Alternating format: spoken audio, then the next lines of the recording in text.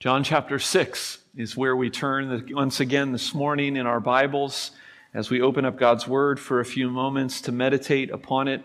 If you're visiting with us, we've been studying the Gospel of John, this account that the apostle wrote of the life and death and resurrection of Jesus. It's been a very theological narrative, a very theological account.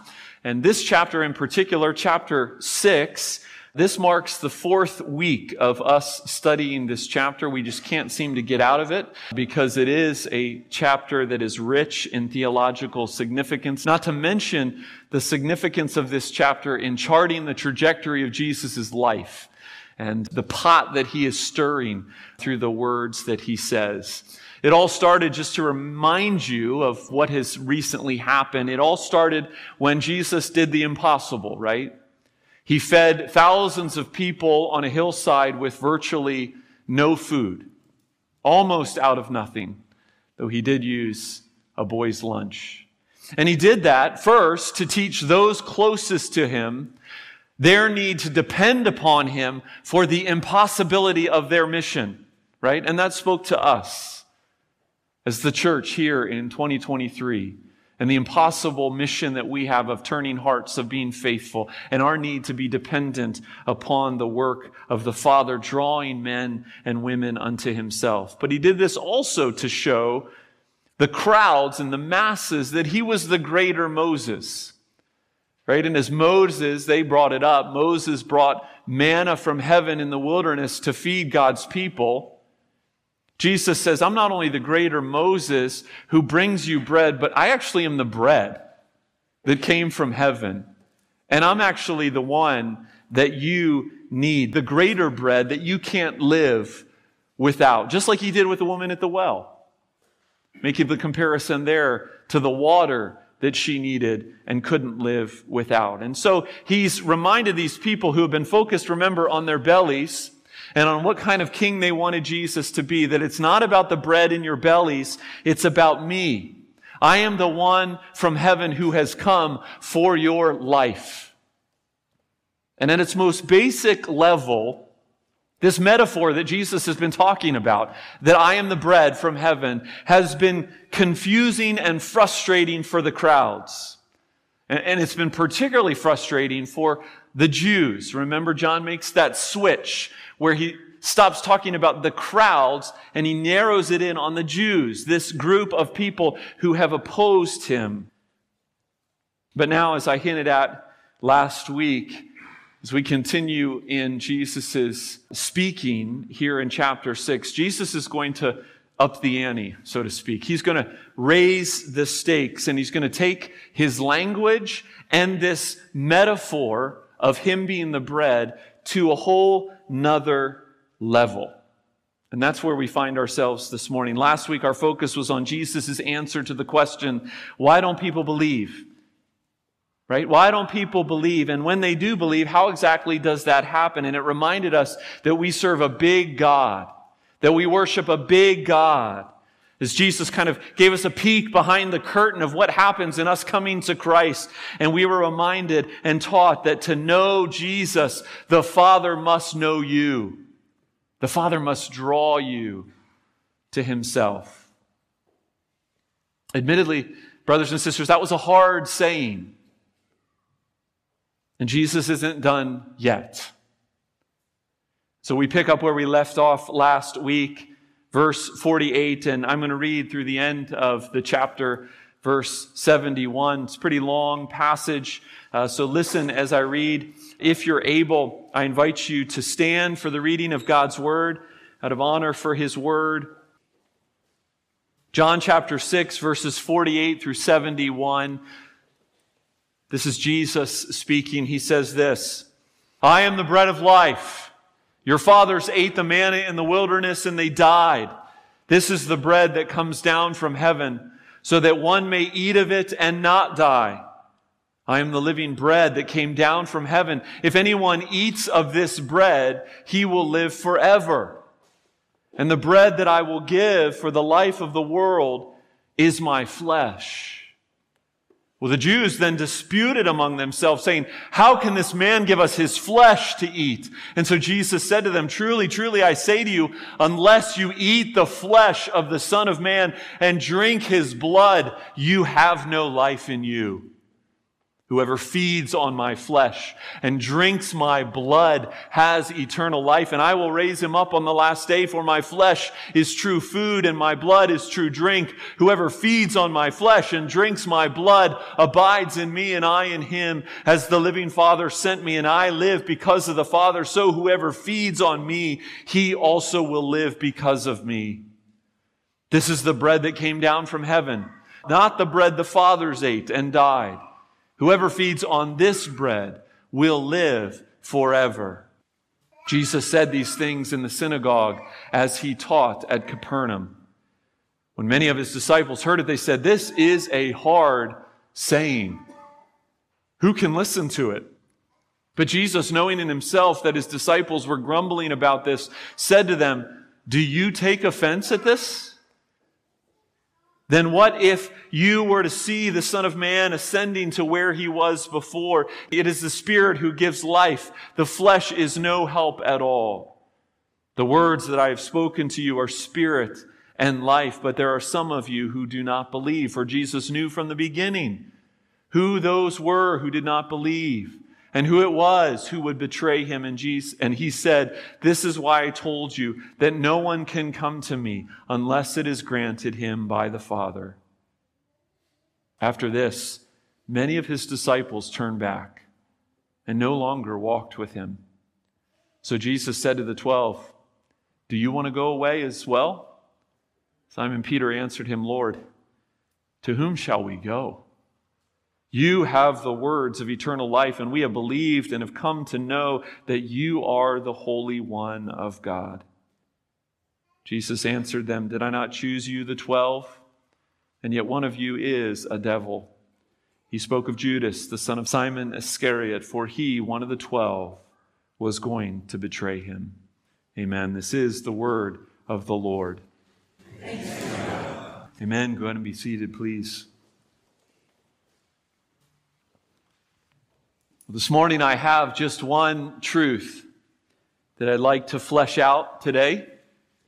One truth with several subpoints that will accompany it. And the truth is this: to know Jesus is to feed on him. To know Jesus is to feed on him. Some of you know this, but I went to a conservative Christian high school when I was a young man. Dress code, shirts tucked in, conduct code, no dancing at school functions, and a formal chapel every Wednesday mid-morning. And so local pastors, local youth pastors, a lot would come through our chapel services to hype our faith and to encourage us as young people seeking to walk with the Lord. Most of them I've forgotten. Pretty much all of them I've forgotten. But there's one that I will always remember, Reverend Malchus. And I remember him not because of the content of his talk, but because of one word that he spoke. See, he got fired up in his sermon. And here in this conservative Christian school chapel, during this talk, in describing a person, not one of the animals in the stable in Bethlehem, but a person, he used in dramatic fashion the word ass. Yes, scandalous. Scandalous. Gasps and cries of, oh, did he just say that? Reverberated through this high school gym. It was scandalous. It's kind of a funny story, but I'm pretty certain that those of us who have grown up in the church, those who have spent a lot of time in the scriptures and the Gospel of John even, have heard many times this metaphor that Jesus explores. We've come many times to this table of the Lord where we've heard this kind of language, and I think we've become a bit desensitized to the shock value of what Jesus says here. We forget how Jesus' words would have fallen on ancient Jewish ears. Jesus says, I'm the bread. Right? And people say, okay, that's confusing. Not quite sure what you mean by that. Because we're thinking about bread in our bellies that we just consumed. But then Jesus says, feed on my flesh and drink my blood. Well, now that's just a problem. And the result in our text is that the grumbling of verse 41, we talked about last week, now turns into disputing, the arguing of verse 52. You see, this kind of rhetoric that Jesus uses was scandalous. Genesis 9 made it clear that the drinking of animal blood was forbidden. Of course, the same would be true for humans, but who would even think to say that about humans? And yet, as these people digest Jesus' words literally, they're confused. They're scandalized. And this idea of feeding then becomes the dominant theme in our passage. Jesus says it. You heard it over and over and over again. Verse 54, whoever feeds on my flesh and drinks my blood. 55, my flesh is true food, my blood true drink. Verse 56, whoever feeds on my flesh abides in me. 57, whoever feeds on me. 58, whoever feeds on this bread will live forever. So what is Jesus saying? What does he mean by this? Well, let me start by saying what I don't believe he is saying. I don't believe he's talking about the Lord's Supper. He's not talking about this table. We talked a little bit about this last week when we came to the table of the Lord. You see, some would like to argue that that's what Jesus is pointing to. That's what he's talking about. And of course, the Roman Catholic Church will grab a hold of these verses and they will use them to make their theology of what the supper is all about. But Jesus won't institute the Lord's Supper for some time. I don't think he's talking about the Lord's Supper. It doesn't fit the context. No, what Jesus is talking about and why he is using this stark language that he does is because he knows that a Roman cross and a very public death is in his future. He's pointing to the crucifixion. He's pointing to what it will accomplish that manna alone could never give. Life eternal. You see, at a time in these people's lives, the original hearers, when the Passover is on their minds, when their bellies are full of literal bread that he just fed them, he points them to his sacrifice and his death that will be their life. And yes, his language is extreme. His language is extreme because what is coming is extreme. But to know Jesus, you must feed on him. And to feed on him at its very heart is to believe in him. To come to him in your mess. To come to him in your sin. To look to that bloody cross and what it accomplished and live. The early church father Augustine says simply this: believe and you have eaten.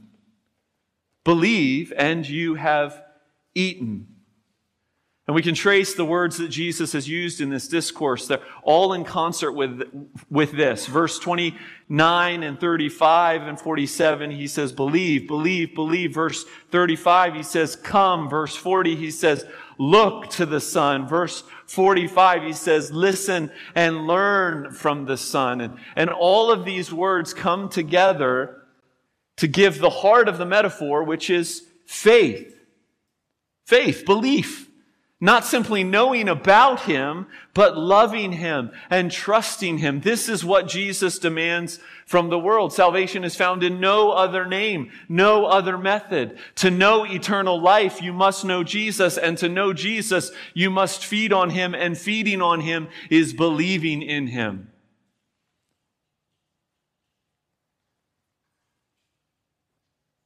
Now, we could stop there. In fact, that's originally what I was going to do, as I chopped up the sermon of last week and this week into two. But that'd be way too early to stop now. We've got time, and so we're going to spend a little more time here. There's more, I think, that we can say. I think there's more that we can unpack here in John 6. Because I think the takeaway of what happens here and what's implied in Jesus' words is greater than simply believe, as important as that is. And if you haven't come to that place of belief and acknowledgement in who Jesus is and what He's done for you, then today is the day of salvation. Let me say that clearly. But I'd like to spend the remainder of our time together briefly thinking about three more aspects of this feeding, of what it means to believe on Jesus, what it means to feed on Jesus. And the first one is this: feeding on Jesus is scandalous. Feeding on Jesus is scandalous. I've used that word a couple times already in this sermon to describe the effects of Jesus' words. It's actually the sermon title for today, the Scandalon. It was a sermon title for last week, but last week got shortened, and so it's now the sermon title for today's message. Jesus is the Scandalon. He is the stone that makes men stumble and the rock that makes them fall. See, Jesus' words here are not exactly seeker-sensitive. They're offensive. But Jesus is not offending for offense's sake. Jesus is speaking the truth because He is the truth. And yes, the language of Jesus was hard to understand, yes, but more than that, it was hard to accept. And so Jesus doesn't qualify His words. He doesn't backpedal from them. He doesn't apologize for them. And the result is not only the arguing of verse 58 and the grumbling of verse 61, but ultimately the result of Jesus' words is verse 66. Let me read it. After this, many of His disciples turned back and no longer walked with Him. Now, of course, we don't know all the reasons why these specifically walked away. That we already know that Jesus was not the kind of king that they wanted, that they were after something different in Jesus' ministry, something that He didn't come to give them. But obviously this talk of Jesus being the bread, of Jesus saying, "Feed on me, I'm from heaven," was the straw that broke the camel's back for some. Jesus' words, His message, His demands for the world, the gospel itself would remain unpopular. You see, far from an isolated incident, this is the reality of Jesus. Jesus is scandalous. Isaiah prophesied about it in Isaiah 8:14, and He will become a sanctuary and a stone of offense and a rock of stumbling to both houses of Israel. Paul preached it after Jesus left earth. 1 Corinthians 1:23, but we preach Christ crucified, a stumbling block to Jews and folly to Gentiles. Peter proclaimed it to a suffering church as he quotes Psalm 118 when he says in 1 Peter 2, the stone that the builders rejected has become the cornerstone. And church, this is how it will be for all of time until Jesus comes again and every knee bows. Why, we ask? Because the message that you are a sinner, the message that you can't save yourself, the message that you can't just live a good life and be okay, the message that you must humbly look to Christ instead of yourself is just too much for the human heart. The message that you must submit to the authority of a creator conflicts with my desire, the heart of man's desire to be its own God. We're a prideful lot, and we always will be. So, church, this is just a reminder that it will always be this way. And do not hear from me. This is not an encouragement to offend unnecessarily. The gospel will do plenty of offending. Don't stop loving. But we need to let the gospel and the message of the cross be unpopular, be offensive, be ridiculous, even, to use words that our world loves to use, even close-minded, mean-spirited, and bigoted. Because Jesus is the truth. It is the truth. And we proclaim with Peter, where else can we go? So that's the first thing we can digest a bit about feeding, is that feeding on Jesus is scandalous. But there's another subpoint. Feeding on Jesus is intimate. Feeding on Jesus is intimate. See, turning from the response of those who reject Christ to those who accept Christ, to many of you in this room, to you and me. What I mean by this is two things. First of all, feeding on Christ is personal. Right? In other words, you must do it. You alone decide what to put in your mouth. And you reap the benefits or the consequences of those decisions. And so no one can give you their faith. You must, by the grace of the Holy Spirit, grab a hold of Jesus and make him your own. Feeding on Christ is personal. It's intimate. Which leads to a second aspect of this. Not only is it intensely personal, but it's not distant. It's in you. It's in you. Right? You've heard the phrase, you are what you eat. The implication meaning you need to be discerning about what you put in your body. And as I've said earlier, this is more than knowledge. Jesus can't just simply be in your head. Jesus' language here of eating his flesh and blood brings to mind the life-giving procedure of a blood transfusion, right? My life is ebbing away. And to survive, I must have someone else's life in my veins, or I'm going to die. And feeding on Jesus is intimate in that way. I mean, this opens up a whole other subject of union with Christ and that theological concept of what it means to be united to Christ.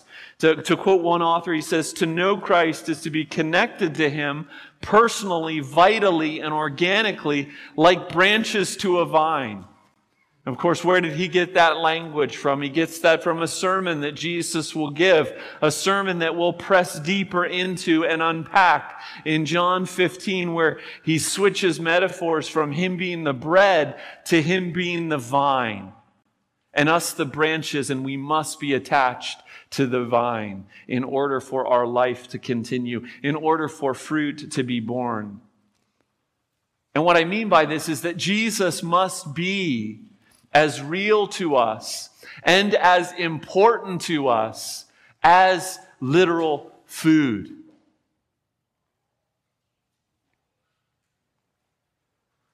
Let me quote someone we love, the late Tim Keller, who's now in the presence of Jesus. He says this,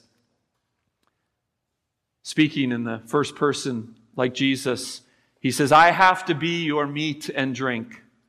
I must be preeminent in your life. It's not good enough for me to be your inspiration or your example or your sugar daddy. I must be your nucleus. I must be your center. I must be your motor. I have to be the thing that makes you tick. I have to be the thing that makes you get up in the morning. I have to be the thing that energizes you. I must be your meat and drink. And you hear those words, and I think you have to confess with me that Jesus so often is not this in my life. So many other things get me out of bed. So many other things make me motivated to move on. So many other things distract me. And yet this is what Jesus wants from us. The whole story of the Bible is God's pursuit of restoring fellowship, intimate fellowship and friendship with those who He created in His image, those whom He wants to be united with Him in intimate fellowship and union. And so feeding on Christ is intimate, it's personal, it's in here. And then lastly, feeding on Jesus is continuous. It's continuous. How many of you eat a meal just once a week? How many of you eat a meal just once a day? This past week I had to fast for over 24 hours for a medical procedure. It wasn't fun. It gave me a newfound gratitude for food. And you know, I was thinking the Bible's frequent metaphor for us as the people of God is what? Is sheep. Right? We're sheep. And what do sheep constantly do? What is a defining characteristic of sheep? I mean, they're dumb. They need to be shepherded. They need to be guided. But they're constantly grazing. They're constantly eating. They have food on their minds all the time. In light of all that we've seen and said, I don't think Jesus ever intended to communicate that feeding on Him was a one and done thing. Or even a once a week thing. Here you are for an hour. It's good that you're here. But this is not enough of Christ for the week. It's a great start, but this is not enough of Christ. No, in fact, if we were to return to John 15, which we'll get eventually in a few months, He reminds us that apart from Him, at vine and branches, apart from Him, we can do nothing.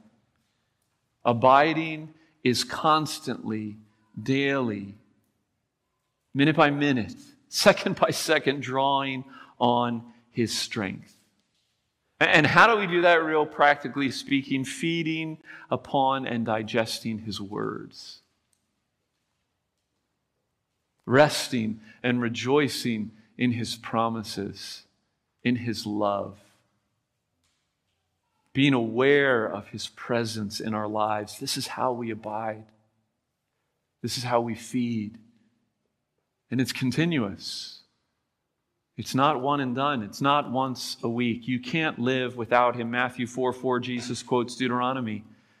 And He quotes it to the devil himself. And He says, man does not live by bread alone, but by every word that comes from the mouth of God. As I said, it's good that you're here this morning, but it's not enough. There is a feast of goodness and fellowship that awaits you, that awaits me tomorrow morning. And Tuesday morning, and Tuesday evening, as you walk with Christ, as you abide in His love, as you abide in His words. I want to close this morning with a story that Jim Boyce, pastor of 10th Presbyterian in Philadelphia, told one time. It's a story of an old Scotsman years ago who wanted to travel to America on one of those ocean liners when air travel wasn't an option. And he wasn't a man of of means, and so he saved and he saved and he saved to purchase this ticket. Not only that, but he figured he needed to pack his meals. So he packed his crackers and jerky and cheese and whatever else to ration for this long ocean journey across the Atlantic because he couldn't afford any more than simply the ticket. And after days and days of eating below the dining deck, he eventually didn't time it well. Didn't ration well, and so he ran out of food one day before the boat was supposed to dock in New York. And he says, well, no matter. I'll go up to the dining deck, and in celebration of the end of my journey, I'll treat myself to one good meal to celebrate. And so he went up to the dining deck only to find out that the meals for the entire journey were included in the price of the ticket. And rather than eating crackers below deck, he could have been dining day after day in the dining hall, on the dining deck. He could have had so much more. And I fear, brothers and sisters, that this is the realization that we will have one day when we stand before Jesus. May we realize that now. May the Lord, by His Spirit, continue or begin to work that in us now, that we might begin feeding and feasting on Him today. Because to know Jesus is to feed on Him. Amen. Let's pray together. Great Father in heaven, we thank You for these words of our Savior. Father, we confess our own hearts prone to wander, prone to distraction. And yet we want to be partakers of the feast that is offered us in the Son. So forgive us for going to so many other things for our life, for our nourishment, for our pleasure, and realign our desires, our soul's affections on Your Son. Father, this I pray in the name of Jesus, our Savior. Amen.